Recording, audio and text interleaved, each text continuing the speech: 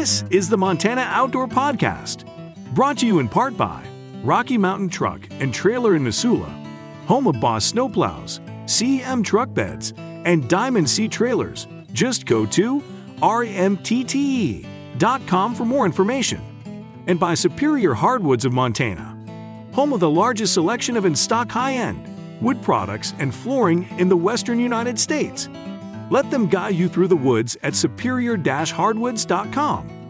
Now, get ready for more fascinating topics and the most interesting people you will ever find in Montana's great outdoors. We offer new podcasts most every Saturday. You can get a link to these podcasts by going to our website, montanaoutdoor.com, or by going to our Facebook page, or just send an email to downrigger@montanaoutdoor.com and say send a link to my email. It's that simple. Now let's head out with your host, Downrigger Dale, and see what's going on in Montana's great outdoors. Hello, everyone. Dale Moore here with the Montana Outdoor Podcast as we get underway. And, we have this thing called the Montana State Legislature, and it gets every other year. It gets underway for 90 days and, covers everything that Montana does. And one of the big things that the legislature deals with is how we manage our outdoors. And that is a huge, huge part of Montana's economy. And so with me today is a couple of folks. One I know well, Lynn Hellegard, who I worked a little bit with, in full disclosure, worked with a little bit with her on her campaign, and very proud that she was elected from the Missoula area. Lynn, that's district, which district is again? 97. There we go. And then also with me is Paul Fielder. Is it Fielder, Paul? Fielder, like a baseball player, infielders and outfielders. Mm-hmm. Okay. Paul Fielder. And Paul, tell us a bit about yourself. Which district are you from in the House of Representatives there? I'm in House District 13, which is the western part of Sanders County and northwestern Flathead County up in the Marion and Kalispell area. I'm a retired wildlife biologist. I was a biologist for 31 years, got a bachelor's in fisheries, a master's in wildlife, and I worked in Alaska and Washington, and a lot of work with endangered species, a whole variety of wildlife species over my career. I hunt. I got into that field because I grew up as a kid hunting, fishing, and trapping, and I wanted to try to make a career that was close to those interests, and been involved in a number of sportsman organizations over the years. So I'm on the House Fish and Wildlife Committee, among other committees. Well, you're perfect for this podcast. That's for darn sure. Well, let's start with you, Lynn. What are some of the things in regards to the outdoors that you've been working on? And give us a little background on how that part's going, and then Paul will get to you in a second as well. I was seated on the appropriations in what we call Section C, which oversees the DNRC, Fish, Wildlife, and Parks, as well as the Transportation Department. So we were going through all those departments, over until the interim, and now we're hitting appropriations hard, particularly House Bill 2. But I did want to highlight some of the bills that we did get through the House that are on their way or are over in the Senate now. We've got House Bill 146, which Rep. Kazmaier put through. It authorizes landowners' preference for hunting deer and antelope licenses. And then there was House Bill 162 that Braxton Mitchell got through, and it allows for electronic verification of hunting tags. So we're hoping that will make things more efficient for our hunters. There's House Bill 440 that Steve Gunderson got through, establishes that for multi-day reservations, if a party doesn't show up, then they kind of go into a pot of first come, first serve, so that maybe more people can get out and enjoy the outdoors for people that don't show up for their reservations. We have House Bill 456 that Brandon Lear got through, gives the purchaser of general deer or elk tags the chance of a lottery for a super tag for mountain goat, moose, and mountain sheep. Then there was House Bill 522 that Marty Malone got through, and it sets aside 15% of bison hunting licenses for property owners with over 20 acres of land that is used by the wild bison. Well, and then there were a couple. Go ahead. Go ahead. No, I'm fine. Go ahead. I was going to say there's a couple of Senate bills, 359 that was sponsored by Senator Vermeer, that would prohibit financial institutions from tracking firearm-related sales, which I think is important. And then Senate Bill 58, sponsored by Senator Heinbach, that ups or actually doubles the money given to landowners that participate in the block management programs. And those two will be coming over to the House here soon. One of the ones that I wanted to talk about that I was hoping that your listeners might get back to us about is House Bill 462. House Bill 462 actually strips all of the money from Habitat Montana. I've got a lot of emails on that. A group of us in the Appropriations Committee have suggested putting money back in, but rather than having that money go to Habitat Montana, we would actually have it go to the conservation districts. Okay, and for our listeners, tell us a bit, what is Habitat Montana?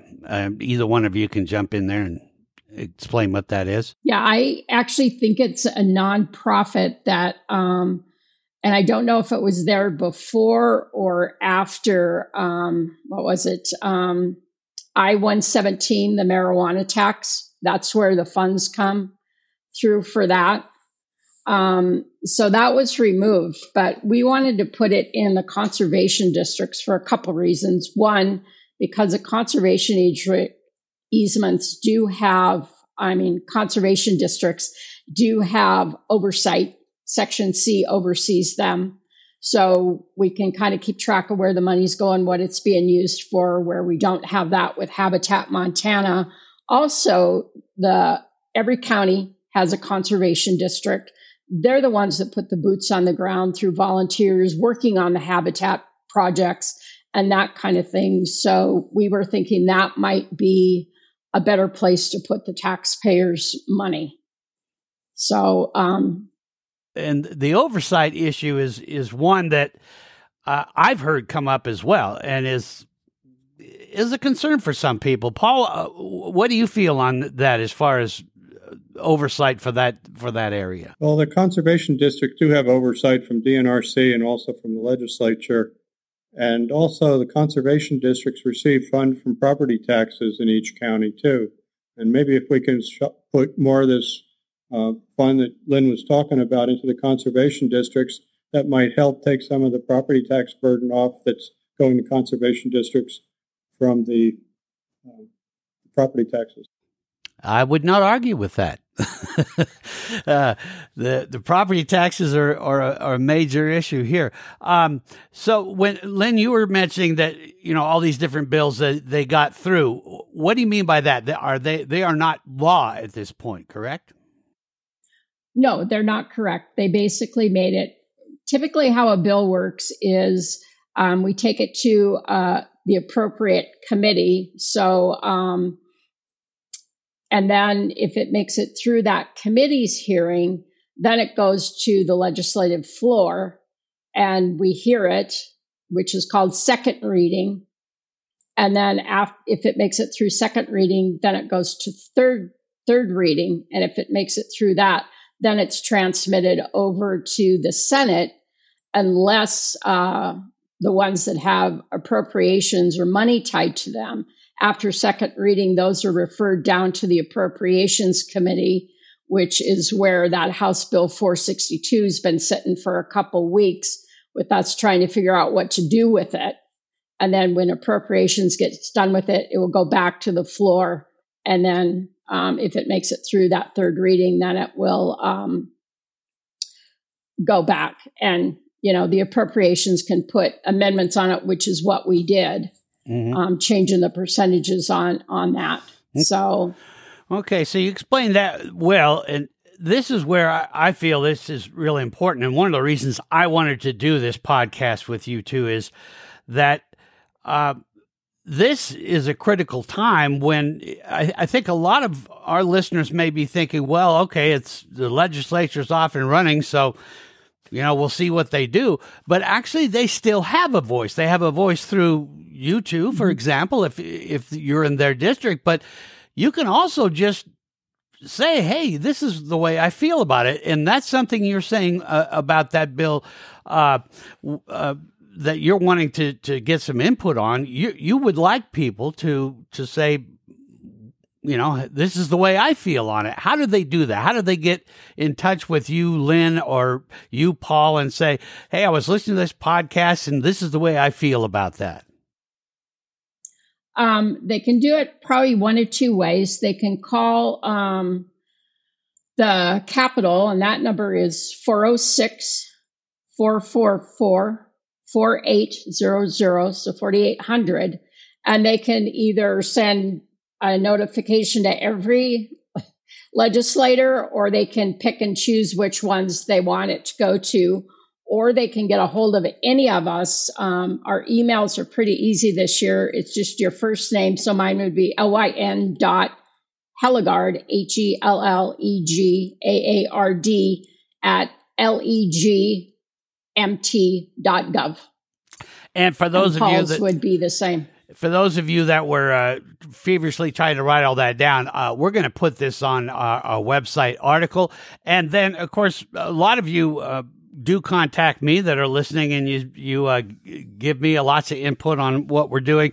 And, of course, that's just downrigger@montanooutdoor.com. And I will make sure that your comments get on to these two. So, Lynn, is there anything specific in the bill, that the one that you're concerned with? There's anything specifically that you would like to see people comment on? Is there something that concerns you, or what are your thoughts there? Well, and I think I saw that we had like 4,700 bills. We passed like 1,400.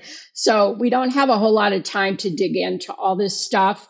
So, if they really believe that money should go to Habitat Montana, as opposed to the conservation district, split it out, that's the kind of information I'm looking for, so that, I'm here to serve our constituents and not necessarily my personal agenda. So in trying to serve, information is the best way that I can do that.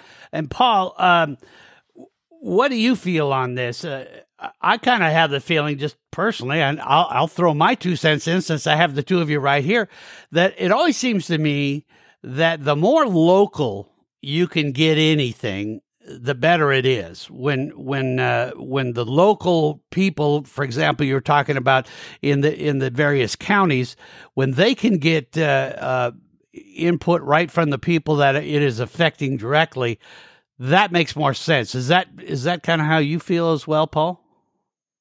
That's exactly how I feel.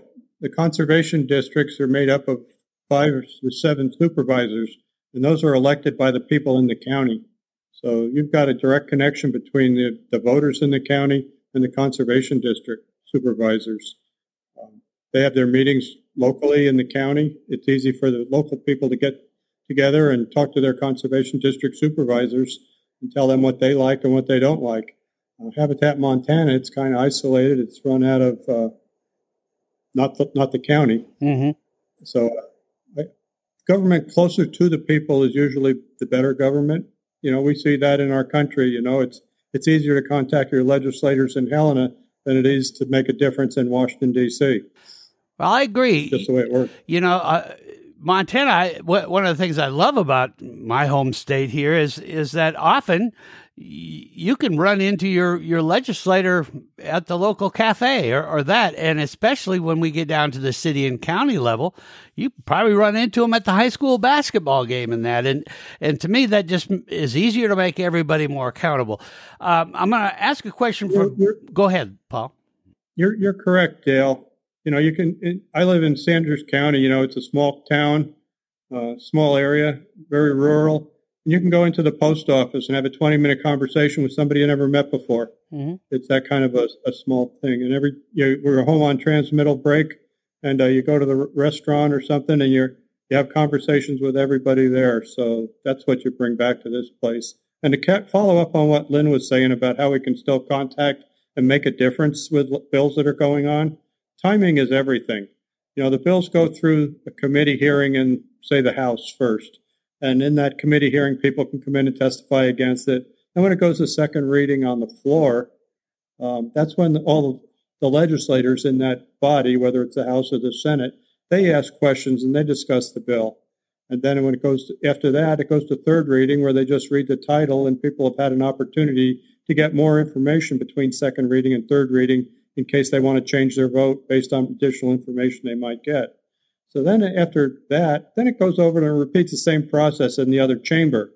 And that's where people have another opportunity to come in and talk on the bill, testify for it or against it, and then contact their legislators on how they might vote on second reading. So if a bill comes out of a committee, it's usually been pretty well vetted in the committee, because the committee can ask a lot of questions of the proponents and the opponents, get a lot of information from the informational witnesses. And bills that come out of committee usually have a pretty strong standing when they come to the floor. But the timing is everything. When there's bills that are still being heard in the Senate and we're getting information, you're getting contacted in the House about, please support Senate bill such and such, and it's not even on our radar yet. So just like in the outdoors, hunting and fishing and everything, timing is everything. So, watch for the bills that you're interested in, the titles and the subject matter, and see when it's being heard in committee or when it's going to be heard on the floor, and get your information to the legislators just prior to that, so it's fresh on their minds. And when you do something, contact a legislator, just don't give a bill title and number. The numbers don't mean anything after a while to me, because we deal with so many bills, from House Bill 1 to House Bill 800, so they're all numbers. So give a brief discussion of what the bill does and why you're for it or against it, and use your own words.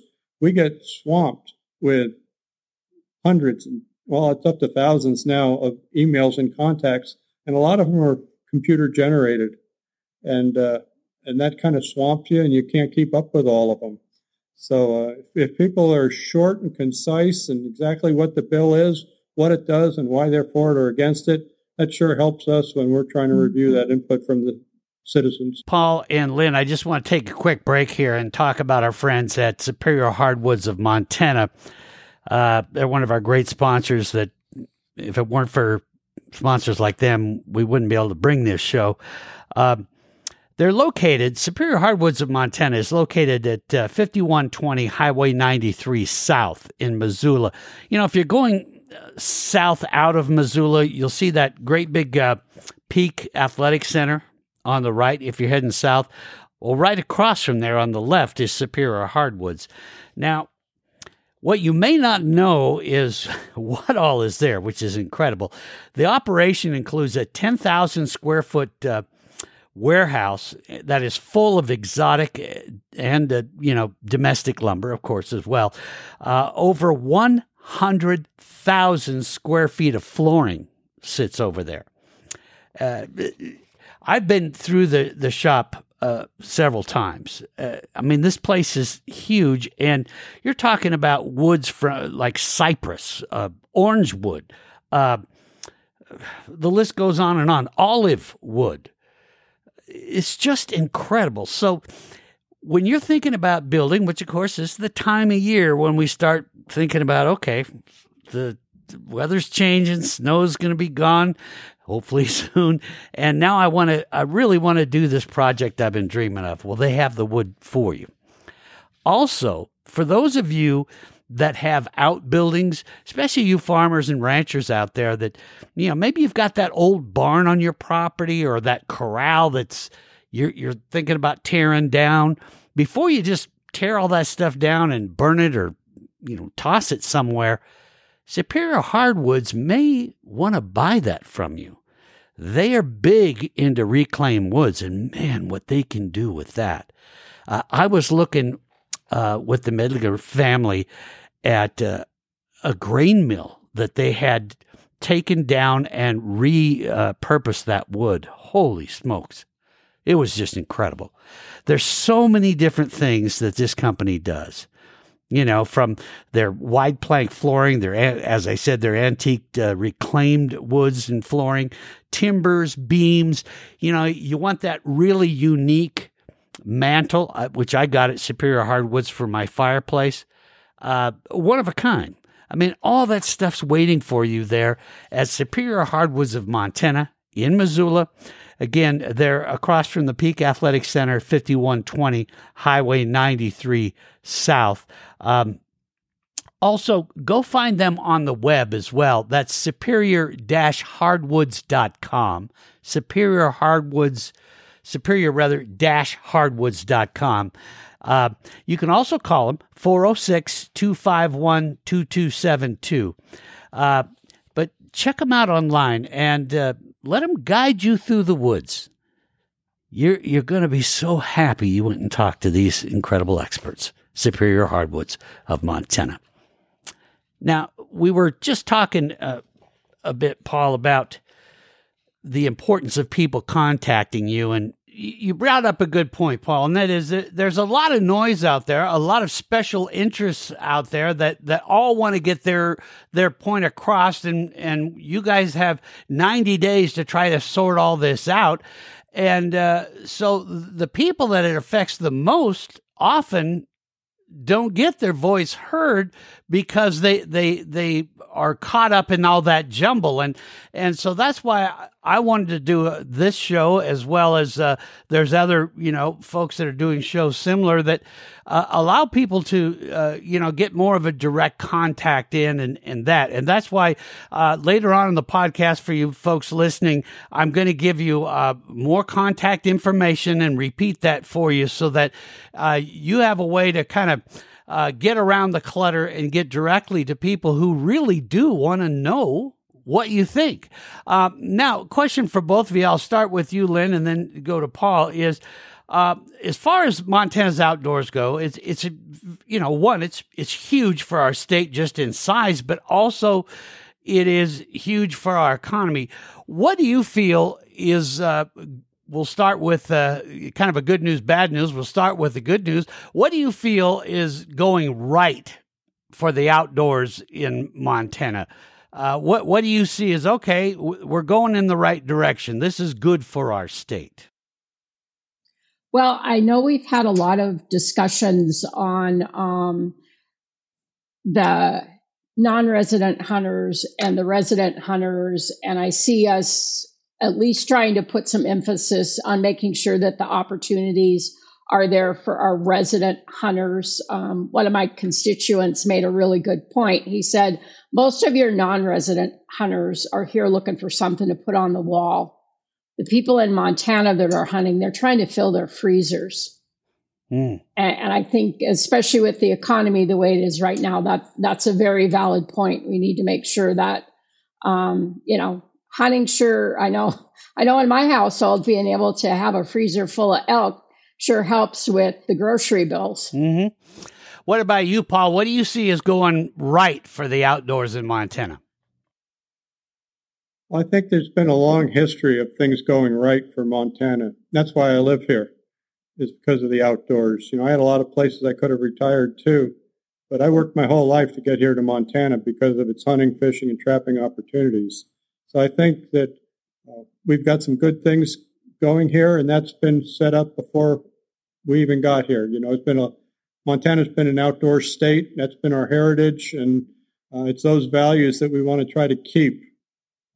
We've got real good outdoor values as far as hunting, fishing, and trapping, and harvesting fish and wildlife. And like Lynn said, harvest is an important thing. People like to put good, healthy meat, whether it's fish or wildlife, on the table, help their family. It's a form of self-sufficiency, and it's that pioneer spirit that we can take care of ourselves, whether it's cutting our own firewood or harvesting our own meat and growing our own garden. Self-sufficiency is part of the spirit of Montana that I think so many people like. Well put. Well put. Now let's get to the bad news side of it. Lynn, what do you feel are things that we definitely could improve upon in the outdoor side? And this is where, we get flooded with all kinds of different comments from, some going to the absurd as no more hunting or fishing. Well, obviously that's not going to work for most of us. But there's definitely places that probably could be improved upon. What do you hear from your constituents is, boy, we need to work on that?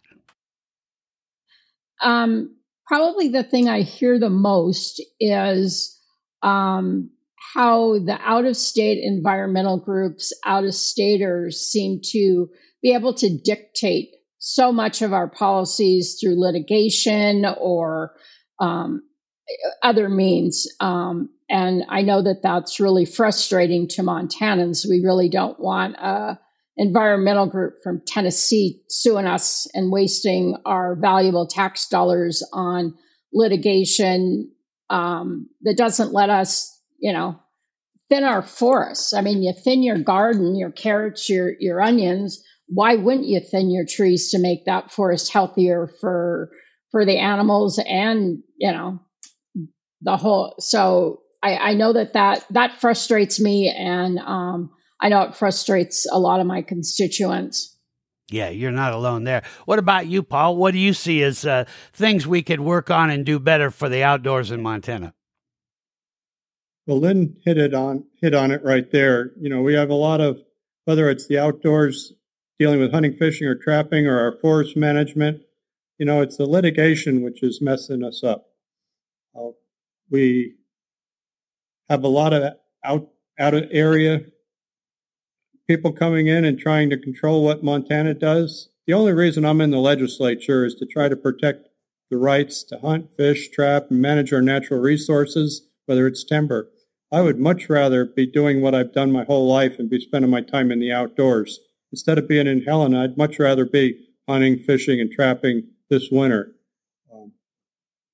Last session, we passed some bills, and we passed 3 bills to try to reduce predator influence on our big game populations in the northwestern part of Montana. These bills were targeted towards wolf control and black bear hunting and provided more opportunities there. And we were sued in court by an organization out of New Mexico and California. So those suits came to try to cancel out 3 laws that we passed last session. We've got the Endangered Species Act that we're dealing with, which is killing northwest Montana, really. We're trying to control predators there. We're trying to manage forests. And because of lynx and grizzly bears and what other endangered species you've got for the project you're trying to manage, we're constantly fighting the environmental regulations. So what do you feel we can do about these? Because I see a main theme running through here, and boy, you hit it on the head.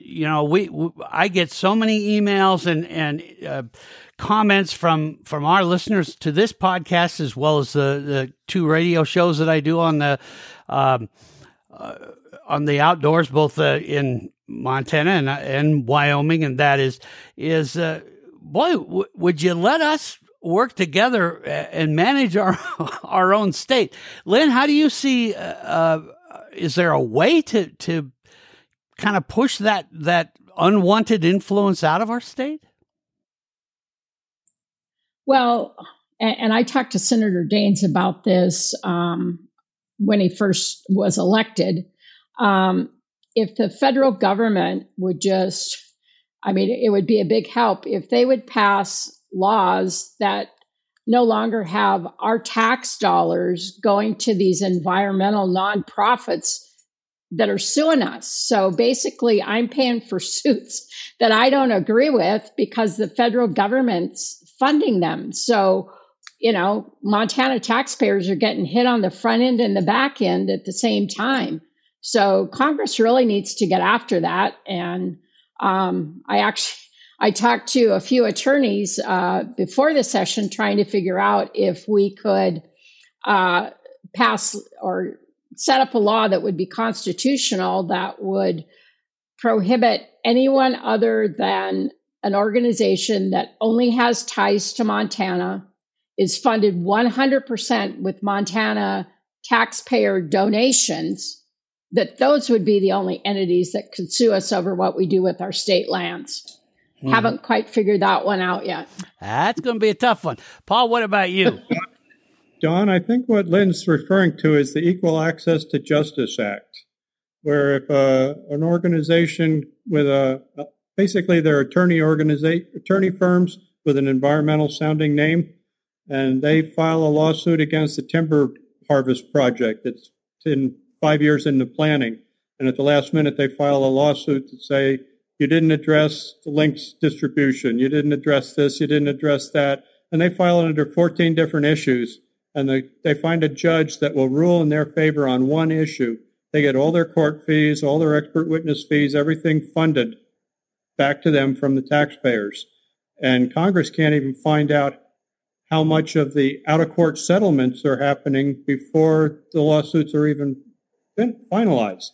So that Equal Access to Justice Act is killing the United States, I think. The other thing is the Endangered Species Act.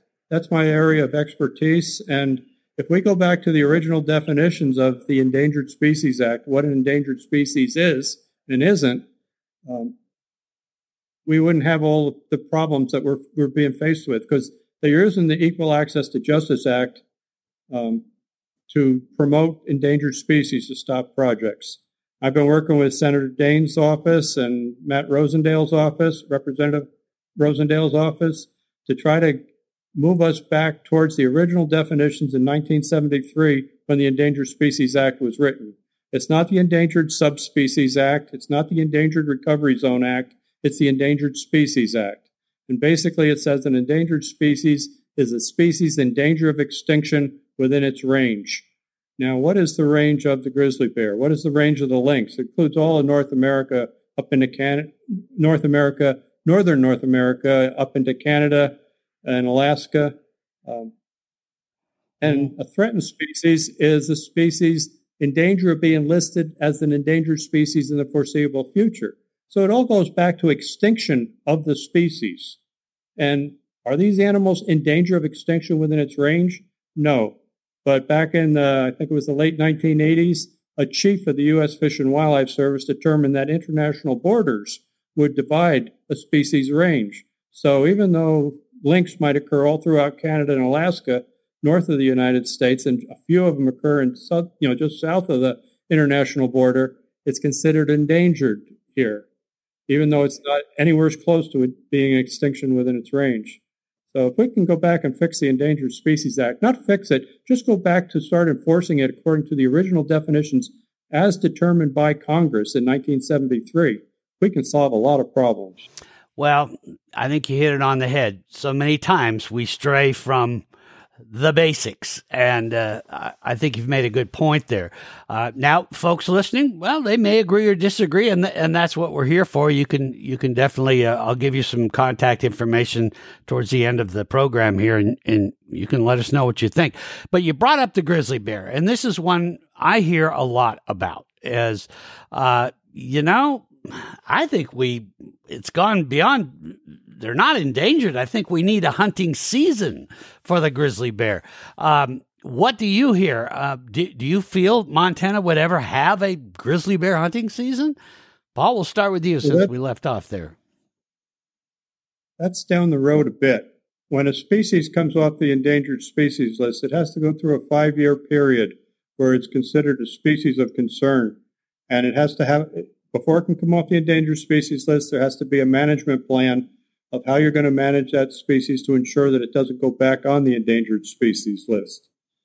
So that management plan could include a number of different options, but it basically gives the state management opportunities to manage the species so it doesn't go back on the endangered species list. And that management plan is reviewed and approved by the U.S. Fish and Wildlife Service. So that's what happened when the wolf came off the endangered species list. By the way, the wolf didn't come off the endangered species list in Montana and Idaho and Wyoming through the Endangered Species Act process. It was done by an act of Congress because the Endangered Species Act process doesn't really work for taking species off the list. It's a lot easier to put species on the list than to take them off. Mm-hmm. What about you, Lynn? Do you see the grizzly bear as one that we might ever be able to hunt? Do you think the legislature might ever step in and take that on? Like Paul said, I think it's down the road, but I guess what concerns me about the grizzly bear is, I've talked to a lot of people that live in the Bitterroot, and they say they don't even hunt down there anymore because the grizzlies have basically wiped out most of the elk and things down there. So, it seems to me that the Endangered Species Act is kind of a one-sided thing. And they don't look at the impact on some of the, let's say, outlier species that are affected by these rules. But I don't know that it's probably the grizzly that's wiped out most of the elk in the Bitterroot. I would say it's probably the wolf population. Mm-hmm. Mm-hmm. Paul, go ahead. I want to add to the grizzly bears.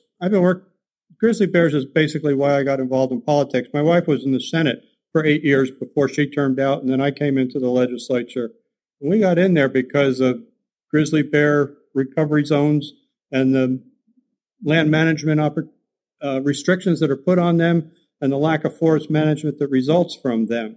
The grizzly bear is one of those endangered species that happens to kill people, too. I've worked with the state of Washington to help them defeat a proposal from the Washington, D.C., where they wanted to introduce a population of 200 grizzly bears into the middle of Washington State. Bad idea, was opposed by all the county commissioners in those areas, and I helped them to get that curtailed under the Trump administration. But now it's being brought back again under this administration in Washington, D.C. I've worked with endangered species a lot, and between Montana and Wyoming, grizzly bears kill an average of one person a year. So it's one of those endangered species that, it's an endangered species, but it kills people. And that doesn't include the people that it just mauls and rips up and tears up and punctures with their bites and stuff that don't die from it. So it's a very dangerous endangered species out there, and it should be removed so the states can manage the species according to the state laws.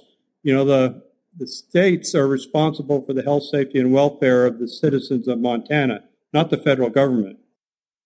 Mm-hmm. Let's talk a bit about kind of the overall look at the legislature. Lynn, if you had to give a grade, you're in the Montana legislature for the first time. If you had to give the legislature a grade so far in this session, how do you feel it's done as far as helping whether protect or guard the environment in protecting the rights of hunters and fishermen? How do you score us there?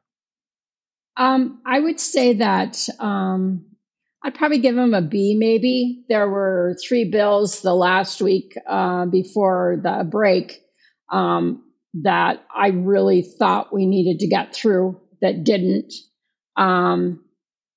So, I'm not going to give them an A. I'll give them a B. Okay. What about you, Paul?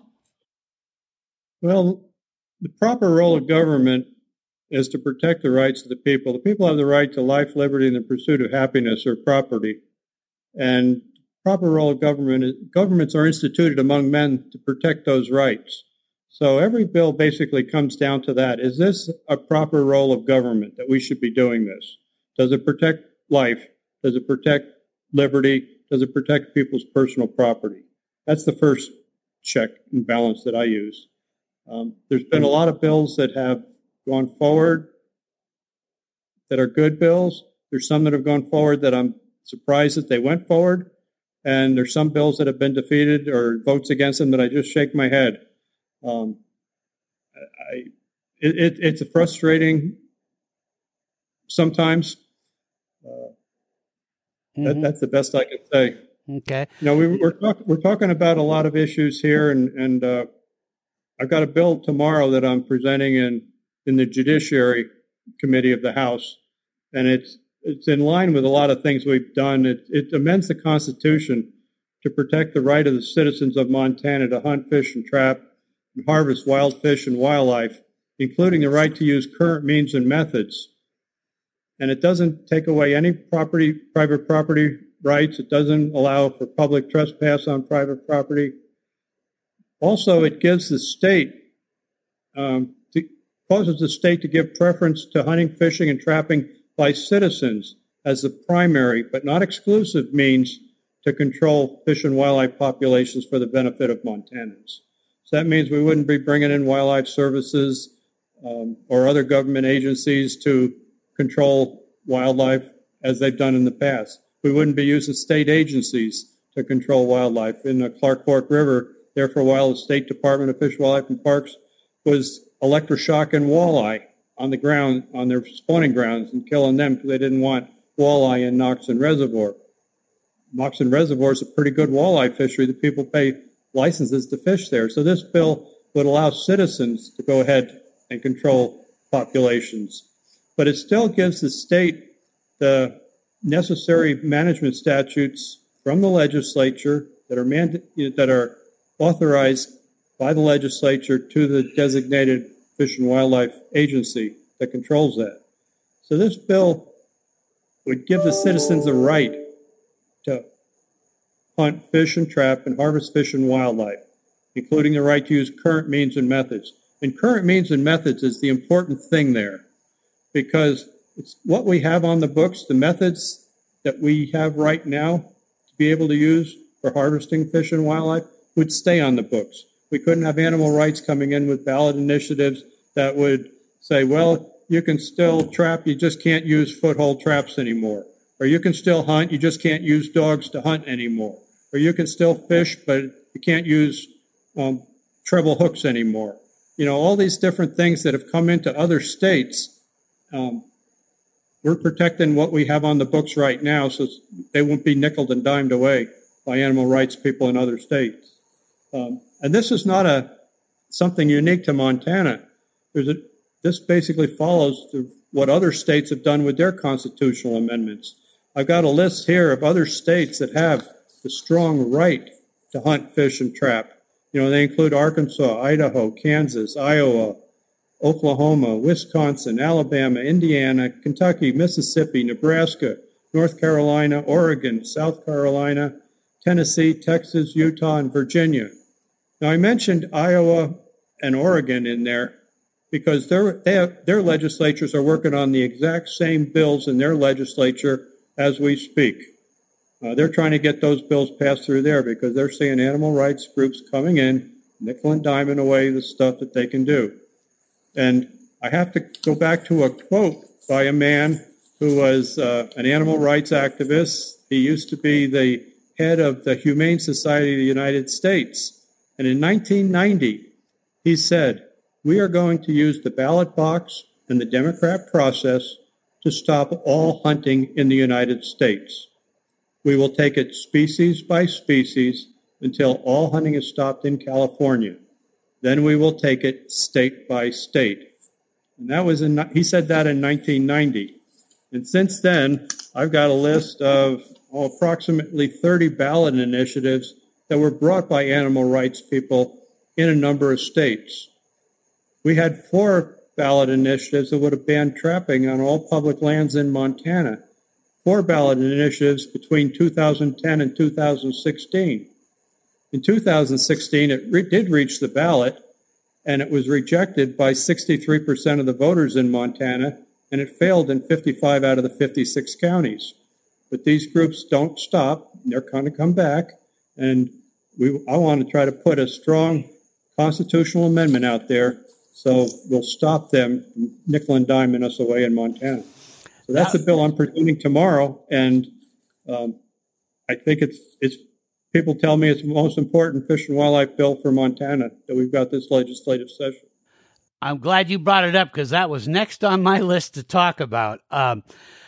Lynn, I know in my notes here, I see also that I know you've got meetings and stuff to get to. Do you need to scoot on out of here? Because I still have just a couple questions on this very important bill with Paul. Do you need to head out? If I could. Yeah, that's fine. Yeah. Thanks for joining us, and we'll get back with you as the session closes out and see how we did. But thanks, Len Hellegard, for what you do, and we'll talk to you soon. Great. Thanks, Dale. Now, Paul, I want to take a little break here, and then we'll get back to Paul in a second. Paul, just hang on. And this is important. Don't go anywhere, because we're going to talk about how you can get involved with this very important bill that Paul is working on. Because if this passes, it goes on to the ballot for 2024, and then it's going to be up to you. And the whole idea is to guarantee your right to be able to continue to hunt and fish and trap the way you've been doing it. So we're going to get into that in a second, but I want to tell you about some folks that I think are fantastic. And of course, we couldn't do the podcast without our great sponsors. I'm talking about Rocky Mountain Truck and Trailer. You know, when you're ready to invest in a new or even a pre-owned cargo trailer, Rocky Mountain Truck and Trailer is prepared to exceed all your expectations. When I talk to people that have been out there, they come back and go, wow, I had no idea these guys were so knowledgeable. I mean, this isn't just like, you go to the box store and you see a few trailers laying around the parking lot and they go, hey, we sell trailers too. No, these guys, this is what they do for a living. Selling trailers so you can get around to where you want to go. Or maybe you want to modify your truck and get, like a CM truck bed. CM truck beds, bar none, some of the best. Or they're also a Diamond C dealer.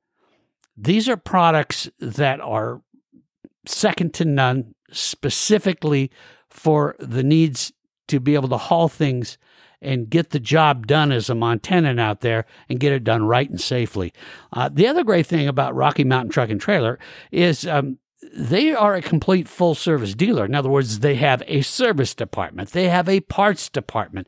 And their whole idea is to create relationships with people so that down the road, when you need to get a larger trailer or modify this or that, you know right where to go. They know who you are and what you had in the past and can help you. I just can't stress enough how reliable and great these folks are. Rocky Mountain Truck and Trailer. Now you can call them 406-549-4243. They're located in Missoula, Montana. That's at 5680 Expressway in Missoula. 5680 Expressway in Missoula. It is going to open your eyes. Once you go to Rocky Mountain Truck and Trailer, you're going to go, why did I ever go anywhere or do this with anyone else? So go see my friends at Rocky Mountain Truck and Trailer. Paul, this is a really interesting bill that you've brought up here. What we're talking about is a constitutional amendment, correct? A state constitution amendment.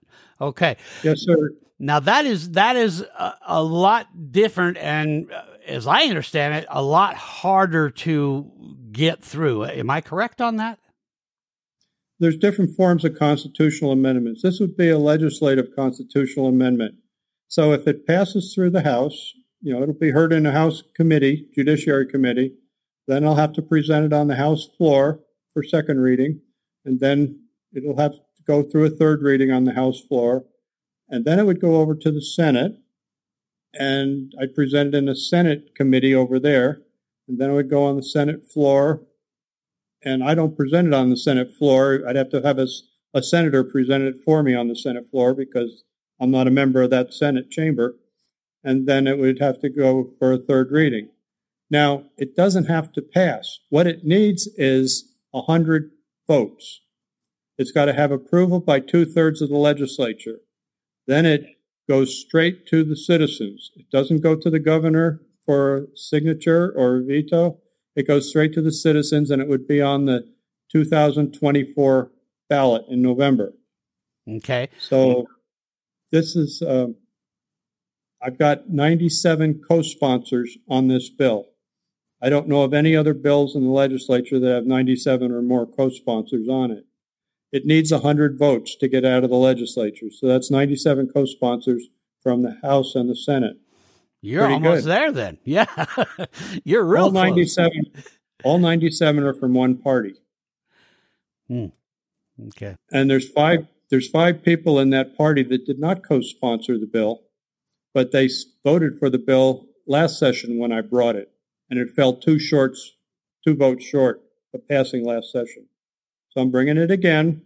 It's backed by a lot of sportsmen's groups, and those sportsmen's groups have already pledged $1.2 million to help promote this during the November 2024 election, so that the citizens of Montana would have good information when they go to vote on this.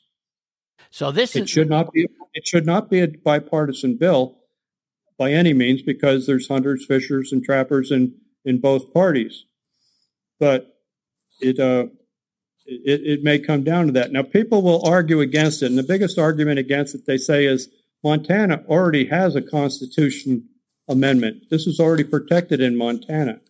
So I'll read to you what the present Montana Constitution does to protect it. It says it's in Article 9, Section 7. It's called the Preservation of Harvest Heritage.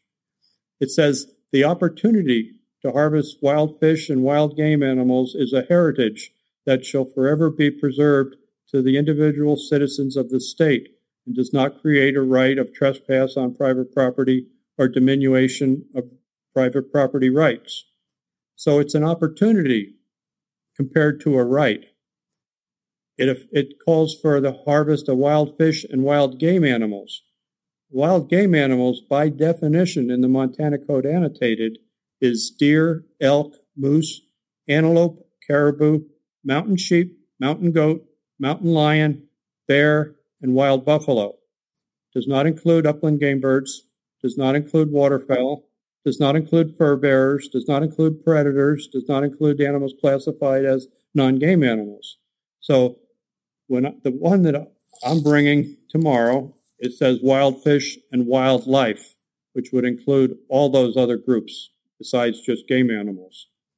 Now, an opportunity, when you buy a lottery ticket, you have an opportunity to win a prize. You don't have a right for that prize. So the opportunity to harvest wild fish and wild game animals is a heritage. Well, there's a lot of heritages out there, but it's not tied in with a right. We talk about private property rights, we talk about water rights, we talk about tribal treaty rights, and rights are a lot different than an opportunity. So the language I'm using is supported and recommended by attorneys from the National Rifle Association, from the U.S. Congressional Sportsmen's Caucus, and it's used by a number of other states. And they always go with the right. And that's what I did. I didn't make this language up myself.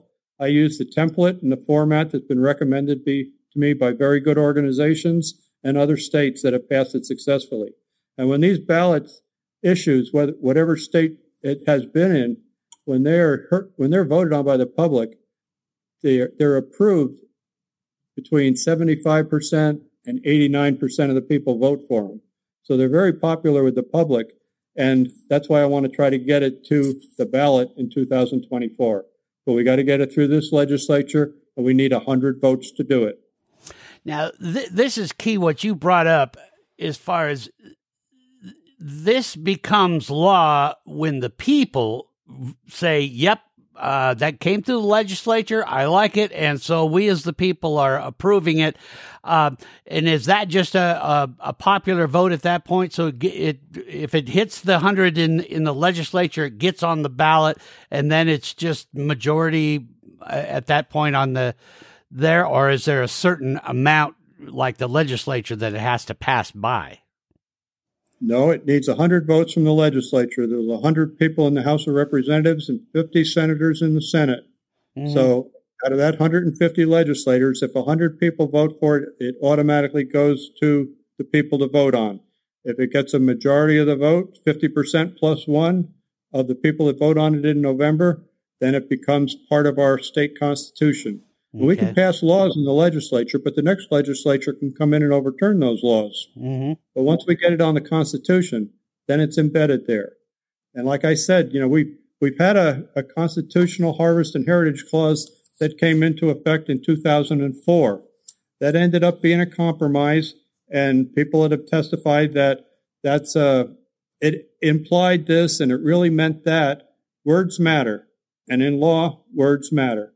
In court, words matter. So I want to put this make it a right, not an opportunity, and specify that it includes wildlife, not wild game animals. And I want to make sure that it also allows the use of current means and methods, because people could say, well, if you can still use a mouse trap, you have the right to, you have the opportunity to trap. Yeah, not going to work. What have you heard? Now, obviously, you've got 97 co-sponsors, so that seems to be well received in the legislature. When you have been talking to your constituents and your colleagues out there, when they've talked to their constituents, what's the temperature you're getting from the people of Montana? How are they receiving this idea, this bill? Well, in 2016, when Initiative 177 was brought by an animal rights group out of Missoula that would have banned all trapping on all public lands, Montana sportsmen spent $500,000 fighting that ballot initiative. And a lot of sportsmen, individuals, spent hundreds of hours, and collectively, sportsmen spent thousands and thousands of hours fighting against that ballot initiative. And it was, like I said, it was defeated. 63% of the people voted against it. It didn't gain a majority of the votes in 55 of the 56 counties. The only county it got a majority of the votes in, it got like 50.2% of the votes. So the citizens of Montana rejected that. But Montana sportsmen don't want to have to fight these ballot initiatives every other year. And, you see the signs around Montana as you drive in and out of Helena, and they got animal rights ballot initiative, animal rights posters up there, against trapping, against wolf hunting and different things like that. So it's a constant thing. The laws we passed last legislative session were challenged by animal rights groups out of New Mexico and California, and those had to be defended in Montana court. Mm-hmm. Well, hunting and fishing in Montana is just, it's in our DNA. It's part of who we are as Montanans, and really, it's important for our future in a lot of different ways. When people get out and hunt and fish, and this is my opinion, but I'll get on my soapbox a little bit here. When they get out and hunt and fish, when you talk about what's good for the environment, well, one way to understand the environment, know it better, and that is to get out in it. And that's what hunting and fishing gets you to do. And it also brings families together. It brings Montanans together. I've spent a lot of time out on the water and all around the state. And there's just nothing like the sportsmen and women and how we get together and do that. And I guess what I'm saying is a state that plays together stays together and knows each other better. So to me, I feel this is important. But what I hear, and I want to read it, and I'm encouraging all of our listeners to read this and see what they think. But what I'm seeing here is, am I right in saying that the goal here is to shore up our rights to be able to hunt and fish in Montana? Is that kind of in a nutshell, right? Yes, with our current means and methods. Mm-hmm. Okay. With our current means and methods. And that's the key phrase that's being used in so many states. Mm-hmm. Well, means and methods. Now, wildlife management, I like to hunt and fish and trap, and that's my whole life has been based on that, my career.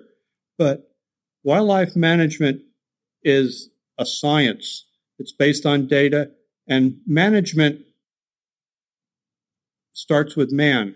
MAN is in management, right? Mm-hmm. So it's when we're trying to manage animals, and there's a lot of different tools that wildlife managers can use, fisheries managers can use. And trapping is a tool, either sex seasons is a tool, season length is a tool, weapon choice is a tool, and you can manage all those different things to manage your wildlife populations to meet the habitat needs. Think of a fisherman. You don't use one lure all the time when you're fishing. You have a whole tackle box full of management tools. for catching this fish or that fish, and the same with wildlife managers. And what we want to be able to do is use the current means and methods, the current management tools that we have on the books now, so we can continue to manage fish and wildlife without having that stuff being nickel and dimed away like it's happened in other states.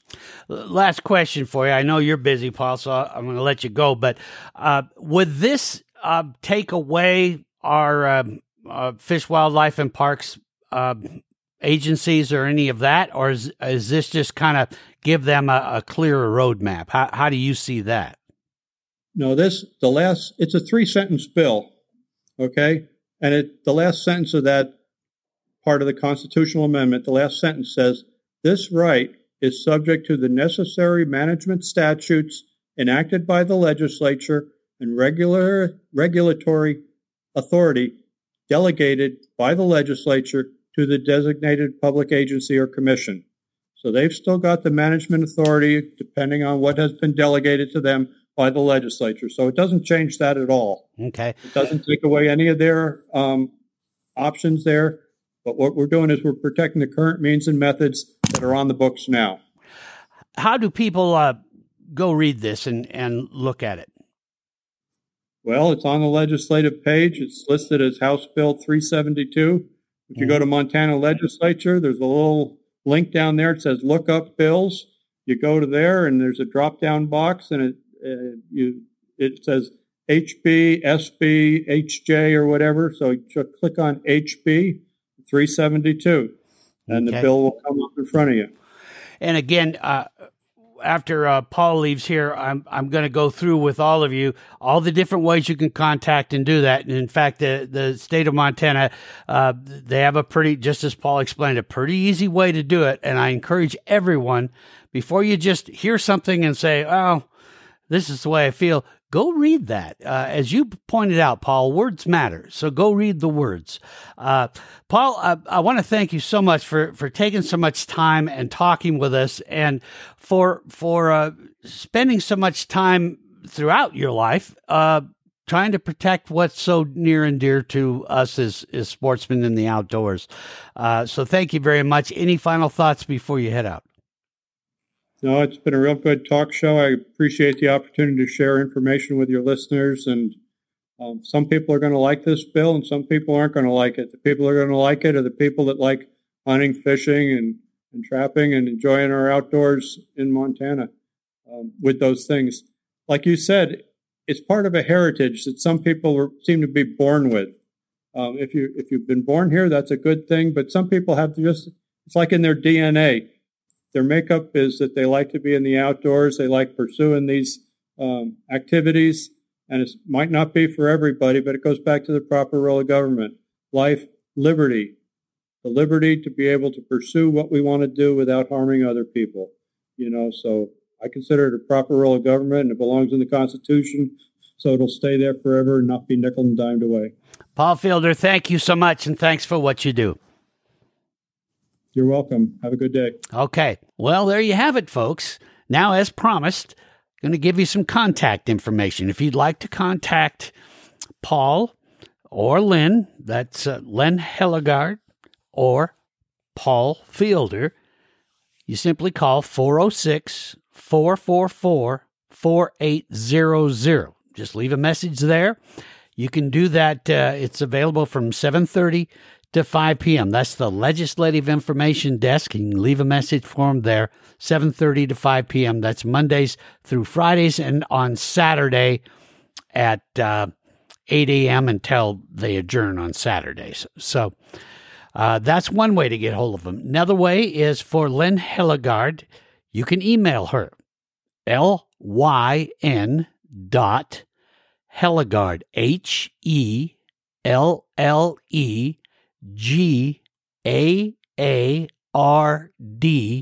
at legmt.gov. That's lyn.hellegard at legmt.gov. For Paul Fielder, you can email him at paul.fielder, that's paul.fielder at legmt.gov. So those are the couple ways you can get a hold of them and ask any questions you'd like about what you just heard on this podcast. Thanks for listening to the Montana Outdoor Podcast. It has been brought to you in part by Superior Hardwoods of Montana, home of the largest selection of in-stock, high-end wood products and flooring in the western United States. Let them guide you through the woods at superior-hardwoods.com. And by Rocky Mountain Truck and Trailer in Missoula, home of Boss Snowplows, CM Truck Beds, and Diamond Sea Trailers. Just go to rmtte.com for more information. So what did you think of today's podcast? Send your questions and comments to Downrigger at montanooutdoor.com. We should be dropping a new podcast this next Saturday. Until then, we will see you soon out in Montana's great outdoors.